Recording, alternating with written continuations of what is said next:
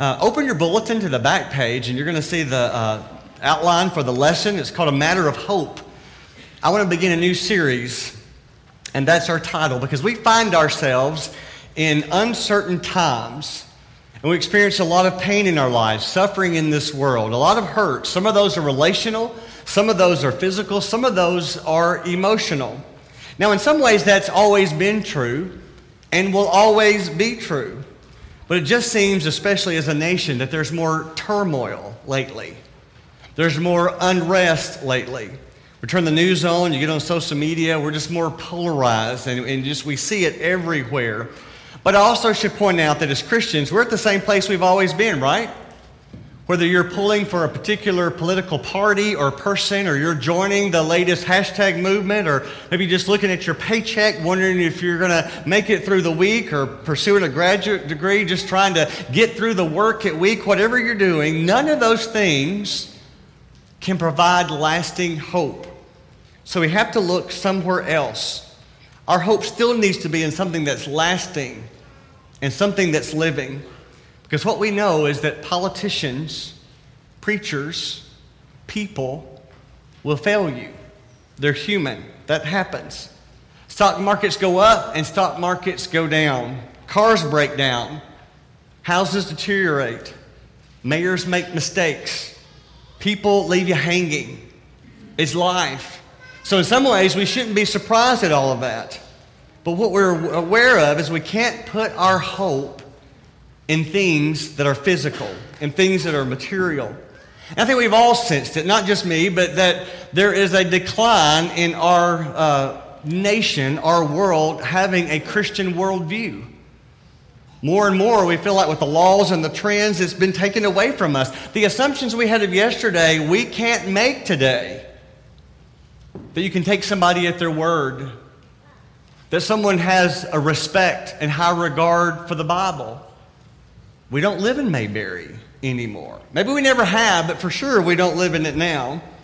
So we need to determine where our priorities are, where our hope is. I want you to open your Bibles to the book of 1 Peter. That's going to be our text for this study these next couple of weeks. Now, the opening verse of 1 Peter tells us that Simon Peter wrote the book. This is the apostle. This is the one that we know so much about in the Old Testament, one of Jesus' closest friends, and he's writing the letter to Christians who are scattered throughout the world. These are people who have found themselves marginalized. They've been discriminated. They've been run out of their own country. Frankly, they're running for their lives. And Peter reminds them in this letter to put their hope in Jesus Christ. Now, he writes the letter to those who are on the run. A little bit of the background kind of helps us to understand, but he writes that they are in 5 different provinces. We might look at the map in that day and just in our mind think of modern day Turkey, but it really doesn't matter. What he's saying is like, hey, you're not at home. You had to run for your life. And so he's sharing this message of hope to them. The timing of the book is believed to be written in the mid-AD 60s. And if you remember your history, in AD 64, there was a major event in Rome. It was the fire that devastated the city. But what was peculiar about that fire is that Nero's estate was unscathed, and his best friend. Well, as everybody was noticing that, why was everybody burned up? Why was so much damage, and yet Nero escaped, and Nero's best friend? So a lot of chitter-chatter going around. What happened? Who caused this? Nero had to do something. Now, we don't know if it was all in Nero's mind or if he had a marketing team to put out the message, but they had a message, and they decided to hang it all on the Christians. 3 different things that they spread throughout the Roman Empire, and the message took. The first thing they said about this new religion of Christianity was that they were atheists. Now, how would they be called atheists? Because the Romans believed in many gods. And these Christians believed in one God. And so they called them atheists because they didn't believe in all the gods that the Romans believed in. Well, the second thing they did is they claimed that the Christians were cannibals. Why were they called these people cannibals? Well, if you went to one of their gatherings and you observed they were drinking blood and they were eating the body of Jesus. Another thing they did is they accused the Christians of having incestuous relationships. Where did that come from? Well, again, if you spent any time with these people when they were together, you'd hear them say, I love you, brother, and I love you, sister. It was a master message. Just a little bit of truth and a whole lot of error, and the Christian became easy to blame. Weird people, fanatic people. Who are this strange group, these extremists? As you hear that, you think how successful they were. But Nero didn't stop there. It wasn't just about messaging. He knew that now, if they were to blame, something had to be done. And so Nero did that. And again, you think about the microphones, the sound bites, those falsely labeling Christians even today as judgmental, homophobic, fanatical, racial, out of touch. Nero chose to be brutal to Christians. The 2nd century historian Tacitus wrote this about Nero. He said, Nero was burning Christians alive as torches to light his gardens at night, feeding them to wild animals for public entertainment. In all, Nero murdered thousands of Christians in Rome. So it's during this time of persecution that Peter writes this letter, the one that we have through inspiration, telling them to hang on, telling them they got to have hope. And through inspiration, we have the same words. How to deal with suffering, how to deal with persecution when things in this life are not going well. So in this series of lessons, I want us to learn about hope, even in difficult times. 2 sections of Scripture I want us to study this morning, both from the first chapter. And the first section asks this question. It's on the screen. What is the source of hope? What is the source of hope? Well, look in your Bibles at 1 Peter chapter 1. I want to read verses 3 through 5. He writes here to these Christians who were scattered, Praise be to the God and Father of our Lord Jesus Christ. In his great mercy, he has given us new birth into a living hope through the resurrection of Jesus Christ from the dead, and into an inheritance that can never perish, spoil, or fade, kept in heaven for you, who through faith are shielded by God's power until the coming of salvation that is ready to be revealed in the last time. These believers in Jesus, he's reminding them, we've been born into this family, Christ's family, and there are some implications that go with that, some truths, some promises that we need to hang on to. And what he mentions here right off the bat, we have an inheritance. We are heirs to this God of the universe. He has this for us. And Peter is very clear as he writes this that this inheritance is safe. It's secure. And describing that, his words, he uses a military term, meaning it's guarded. That's what it's safe and secure, guarded, kept for you. God's keeping this inheritance. Your name is on it. Nobody can snatch that. It will never, and he uses these words, perish, spoil, or fade. We understand those words.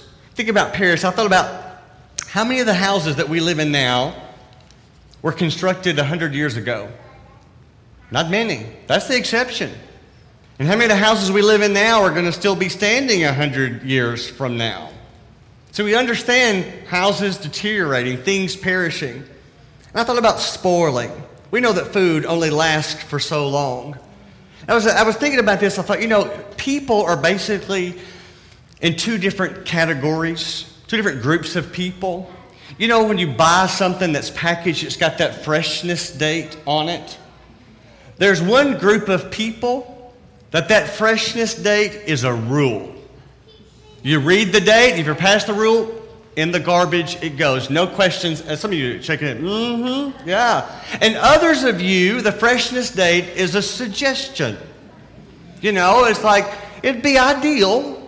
It's a good thought. And so you open it up, give it the sniff test, maybe ate a little bite of it. It's okay. Oh, some of you are grimacing. Yeah. I'm just curious. How many of you, it's the rule? You throw it out, no questions asked. Raise your hand. Be proud. Yeah. How many of you, it's just a suggestion? Yeah, you like to live on the edge. That's right. And usually you're in the same house, too, right? Kind of goes that way. I was telling somebody in Bible class, our daughter Emily, one time she was off at college, and then she came back, and she was in the pantry, and she found something. She goes, Mom, this expired 1.5 years ago. And she was going, it's like, it happens. And we understand spoil. We understand fade. How many of us have little art projects that our little children gave us not that many years ago? Brightly colored, but so quickly, especially construction paper. You notice how fast construction paper fades? Or maybe a special letter that was written decades ago on white paper, at least originally. It was white paper. Newsprint's the worst. You know, newspaper, it just turns yellow. We understand these words: perish, spoiled, fade. But he uses the word here. Peter points out, God's promised you something that will never perish, never spoil, never fade. Now, if you read the passage quickly, and especially emphasize the inheritance we're going to receive in heaven, if we're not careful, what we will say and what we will think is, I have a hope in heaven, and my hope is heaven. And to some degree, that's true, because that's our ultimate reward. But sometimes we kind of look so forward to heaven, it's hard to kind of keep that in perspective, especially as Peter's writing to this crowd, and sometimes through inspiration, we're there too. We're in the middle of pain. We're in the middle of suffering, and it's all good then. I need hope now. I need something to hang on to now. So heaven is our ultimate hope, but that's not really what he's talking about here. He's saying our hope isn't found in a place, in a destination. Our hope, his words, living hope. It's a person. It's Jesus Christ. He made our salvation possible because of his death, because of his resurrection. And we all know how easy it is to start looking for hope in all the wrong places. That's why you have to stay in the Word. That's why we worship weekly. We don't want to miss. That's why you study the Bible together, to hold each other accountable, because we know it's possible to lose our way. We know it's possible to lose sight of who we're living for, of where our hope is. We, just like the world, experience pain and trouble and struggles, and sometimes our hope gets waylaid. We lose our way. But for a Christian, our hope is alive. Again, Peter's word, living hope. Look at verse 6 in the text. Kind of a shift that takes place that Peter makes this point. He's talking now about our attitude, our disposition, the way we think because of this living hope. Look in verse 6. In this you greatly rejoice, though now for a little while you may have had to suffer grief in all kinds of trials. So when Peter says here that we should rejoice in this, you realize that he's referring to what he mentioned in the previous verses. He's referring in Jesus Christ because of his resurrection, because Jesus lives. That's how we have this hope, this eternal inheritance. So he's comparing this temporary to our eternal reward. And there really is no comparison. But living hope isn't just tolerating the temporary, the difficulty, the persecution, the pain, just so that we can get to heaven. It's about how we live, how we think, how we deal with this adversity that we're going through. And the only way you can do that is when you're clinging to Jesus, when he's your living hope. See, hope isn't just about the future, it's about the present. When things at work are overwhelming to you, when a friend betrays you, when your family's at a crossroads, maybe just a problem, you're not sure if you're going to make it. Maybe for you it's very personal. It's an unanswered prayer, an empty womb. As painful as those times are, those are also opportunities to display your perspective. What do you know? What do you believe? What are you hanging on to? In verse 6 it says, in this you greatly rejoice because you have a living hope.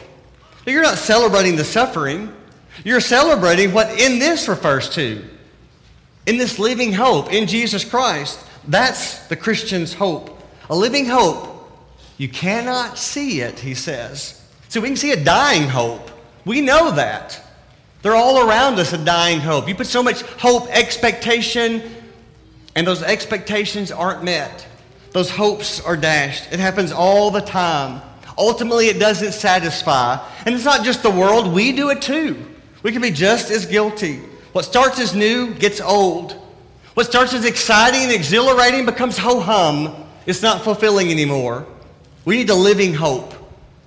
And Peter reminds us that living hope is Jesus. Well, here's the second half of the section and the second question.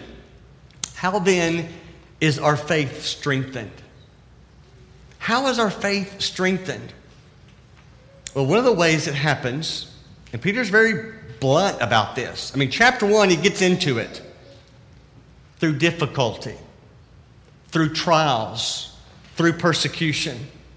Even though for a little while, compared to eternity, he's saying here, I might experience these trials, Peter reminds us to keep our suffering in perspective against the backdrop of our relationship with Jesus, what really matters, and our ultimate hope where we're going. So in God's paradoxical way, he's teaching us our faith can grow through suffering, through trouble, through these trials. Peter says, in this you greatly rejoice. Now look in your Bibles to the next verse, verses 7 through 9. Still talking about these trials, he said, these have come so that your faith of greater worth than gold, which perishes even though refined by fire, may be proved genuine and may result in praise, glory, and honor when Jesus Christ is revealed. Though you have not seen him, you love him. And even though you do not see him now, you believe in him and are filled with an inexpressible and glorious joy. For you are receiving the goal of your faith, the salvation of your souls. That's the end goal. The end result of faith, this living hope that we have in Jesus Christ, is the soul is saved. Nothing is more important than that. Everything else comes second to that. And note where it says here, so that, in verse 7. So that. This indicates the purpose of what Peter is talking about. These have come. These have come. These trials have come. This suffering has come. These rough times, these difficult circumstances, these have come into your life to provide opportunities for God to grow your faith, to strengthen your faith. Some of you have been in so much difficulty, pain, or a trial that you doubt. You question, is there a God? Does he really care? Why is this happening to me? And you're thinking, if not saying, I don't think I can praise God. I'm not feeling it. I don't want to go to worship. You say, I can't say God is good. Not right now. I'm not there. I mean, you don't know what to think. Your pain is so strong, you don't know how to say it. Life is not always easy. Life is not always enjoyable.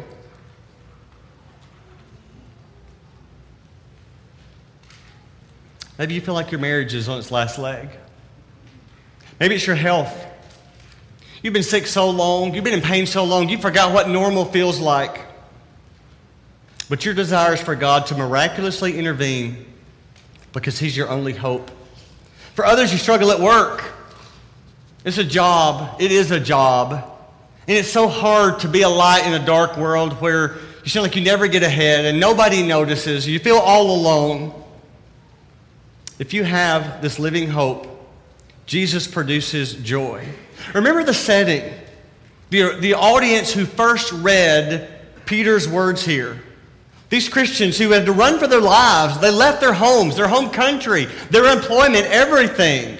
They were doing fine until this difficulty, and now they're just trying to stay alive. But if you have this living hope, he writes, it will produce joy even in those kinds of circumstances, and even in strengthen your faith, he says here. That's what he's saying. Your faith is going to be stronger. Your relationship with the Lord will be stronger.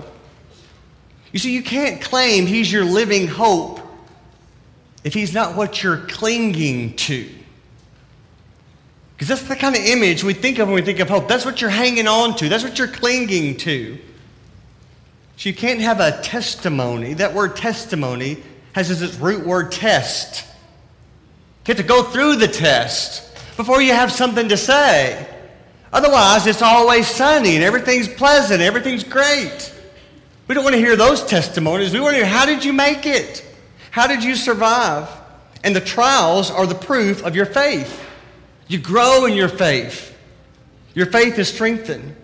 There's a greater good that comes out of that suffering.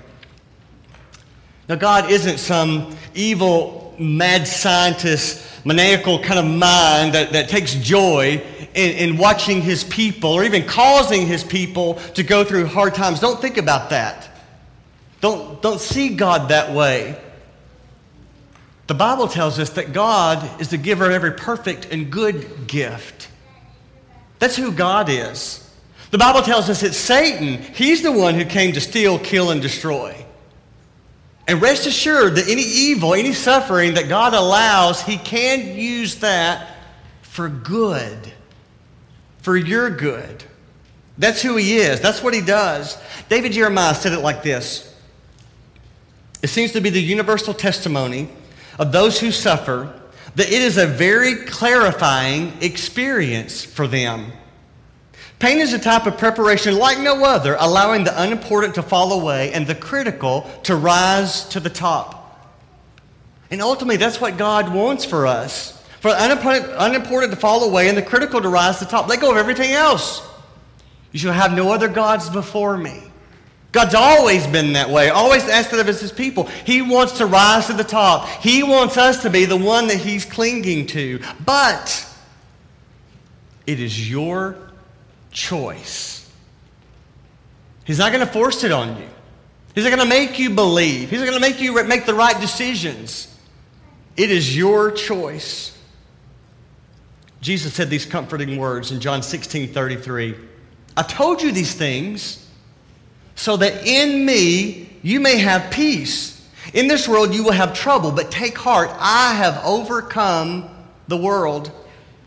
Some translations say take courage. Take heart. Take courage. See the big picture. Remember who you are. Remember whose you are. What are you hanging on to? That's what he's saying here. When things are falling apart, when things don't make sense, when you seem to be making no progress in this mess called life, he's saying hang on. Because that no matter what life may throw at us, our faith is a living faith in the one, his words, who overcame the world. So take heart. Take courage. He is a tried and tested hope. So Peter is telling these early Christians, you have to decide. You have to decide where your hope is. There may be ridicule. You may feel alone. You may be alone. But you need to finish the race. You need to finish the race. The Olympics are just days away. Not the only one that likes to watch the Olympics. Have you noticed how many of us who may not know anything about a particular sport, and sometimes we're amazed that, oh, that's a sport now, suddenly we become the armchair quarterbacks. And we know all the lingo of these things that we wouldn't even know how to begin to do ourselves. We've never skied before, but now we know everything about it. We know when the ice skaters get their Salchow, their triple axel. These words we never ever used before, but now we know. Or the skateboarders, the half pipe, the roast beef, the alley-oop. All these words, now we know what they're talking about. And we know when they've nailed them. But you don't have to be a fan of the Olympics to know how important it is to finish. To see whether it's an individual routine, but they got to hang on to the end, even if they fell down. Or if it's a race, and sometimes you'll see them just hurl their bodies across the finish line because they know it's a matter of finishing the race. Let me tell you what you already know.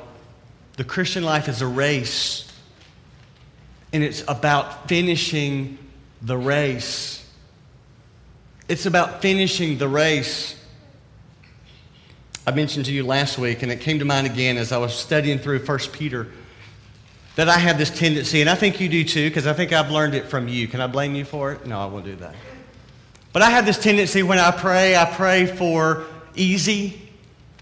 I want health. I want money to take care of things. I want things to go well. And if I am in a jam, I want to escape. I want to rescue. That seems to be my focus.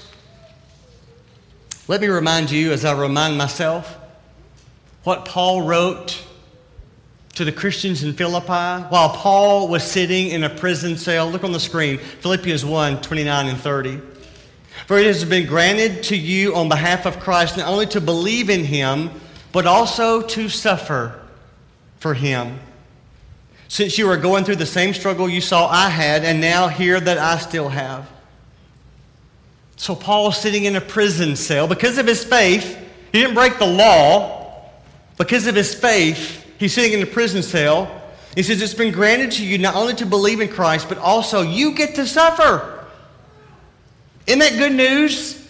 Isn't that good news to hear? See, for the first century Christians, that was good news. And it amazes me that they responded in that way. The class I teach in the Family Center, we're studying through the book of Acts, and especially how the Holy Spirit worked among God's people and how they were preaching the name of Jesus. And when they were incarcerated, when they were flogged, when they were beaten, Luke tells us how they responded. They rejoiced that they were counted worthy to suffer for the name of Jesus. What's the difference between a 21st century Christian and a first century Christian? This may be it. That when difficulties come, instead of saying, God, where are you? They say, God, I see you. And to rejoice. What if?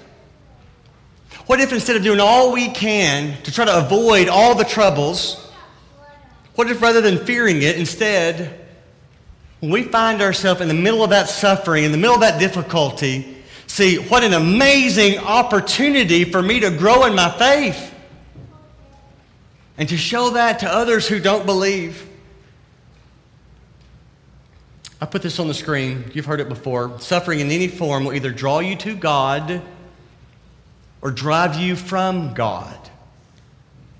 Suffering in any form will either draw you to God or drive you from God. You've heard the saying, the same hot water that makes the potato soft makes the egg hard. As I was studying through this passage this week and thinking about this moment, when I would stand before you and look into your faces, I would not call names, but I know so many of you have suffered. So many of you have suffered. And you chose to draw near to God and demonstrate your faith. And I want you to know that we saw it. We see it.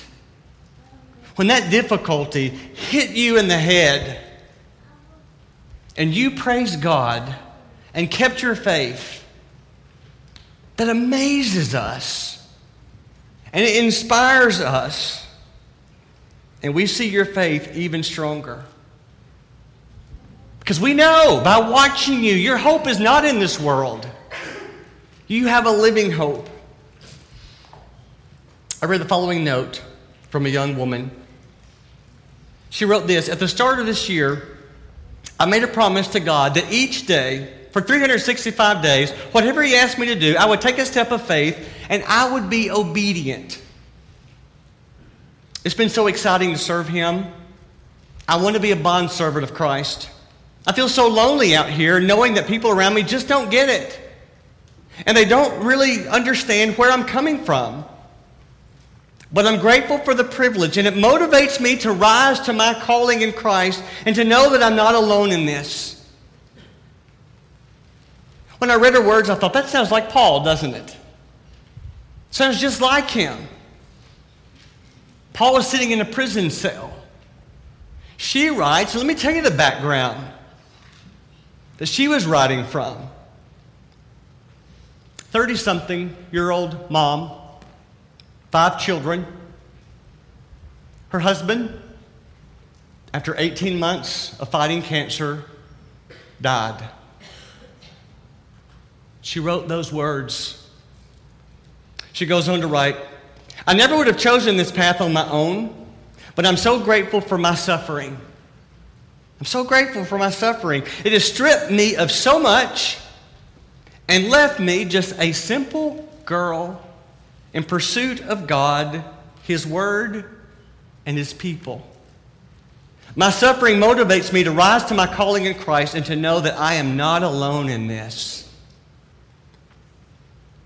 Now, that's not the typical response you would think of most 30-something widows with 5 small children, unless they have a living hope in a resurrected Jesus.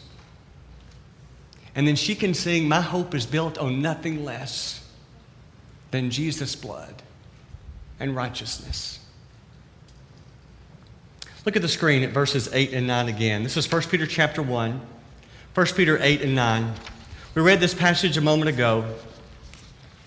I want to end in a different way because I want us to read this together aloud. And I want, as you do this to be your testimony, your statement of faith, that this describes you. So, if you don't mind, let's stand and let's read this together as we close. 1 Peter chapter 1, verses 8 and 9. Let's read together. Though you have not seen Him, you love Him. And even though you do not see Him now, you believe in Him and are filled with an inexpressible and glorious joy, for you are receiving the goal of your faith, the salvation of your souls. You don't see Him now, and yet you believe. That's what gives us the salvation of our souls. Where's your hope? Our song of encouragement, of invitation, is for you to declare Jesus is your living hope. If you're ready to respond to the gospel, let Him make you a new creation. As you're baptized, as you confess your faith, we want to encourage you and support you in that. Or if we can pray for you, just to rededicate your life, to refocus on Jesus, your living hope. Won't you come as we sing this song to encourage?